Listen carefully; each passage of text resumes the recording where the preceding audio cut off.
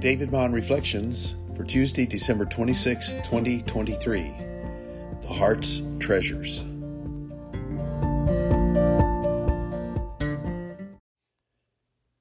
Luke 2, verse 19. Mary treasured up all these things, pondering them in her heart. I took some quick snapshots today of several Christmas decorations at our house. Each of them has a significant memory attached.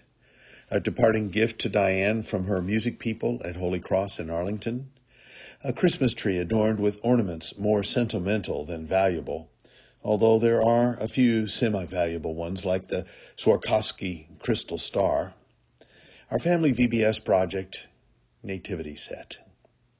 I've not often had the margins that allowed me to spend more time in reflection and meditation as I've had this year.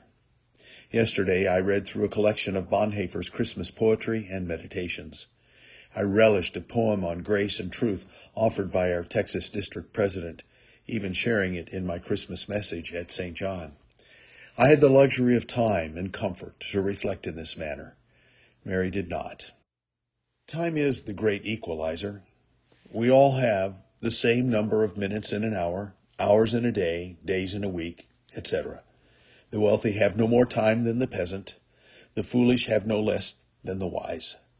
Margin falls differently on different people at different times. Mary had little margin, I imagine. She had a child to care for, and few conveniences to help. She had swaddling cloths. Nothing more is mentioned. In the midst of this, she took the time to meditate in her heart the things that had happened. I noticed that her meditation is mentioned by Luke after noting that the shepherds had visited the Christ child and told her and Joseph all that had happened. The angel host singing praises to God, the announcement that the Savior had been born, the promise that the child would be found wrapped in swaddling cloths and lying in a manger. Mary must have pondered the confirmation of the angel's earlier messages to her and Joseph. This child is the Savior, Christ the Lord. She must have pondered Jesus' name, which means the Lord saves. She must have pondered the shepherd's excitement and wonder.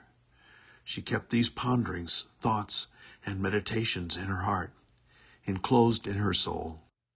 She would need these thoughts in years to come, and perhaps this was also a beautiful moment to ponder the amazing grace of God in the moment, in the quiet, in the stable, in her heart. I hope you had the opportunity to ponder the wonders of Christmas yesterday. And good news, Christmas lasts for 12 days. The celebration by church calendar timing runs until January 6th, Epiphany Sunday, the Christmas of the Gentiles. Note, I'll be taking a break from Acts for these 12 days, pondering with Mary the meaning of the incarnation. Then, as is so appropriate to the season of Epiphany, I'll pick back up with Acts after that time. Merry Christmas.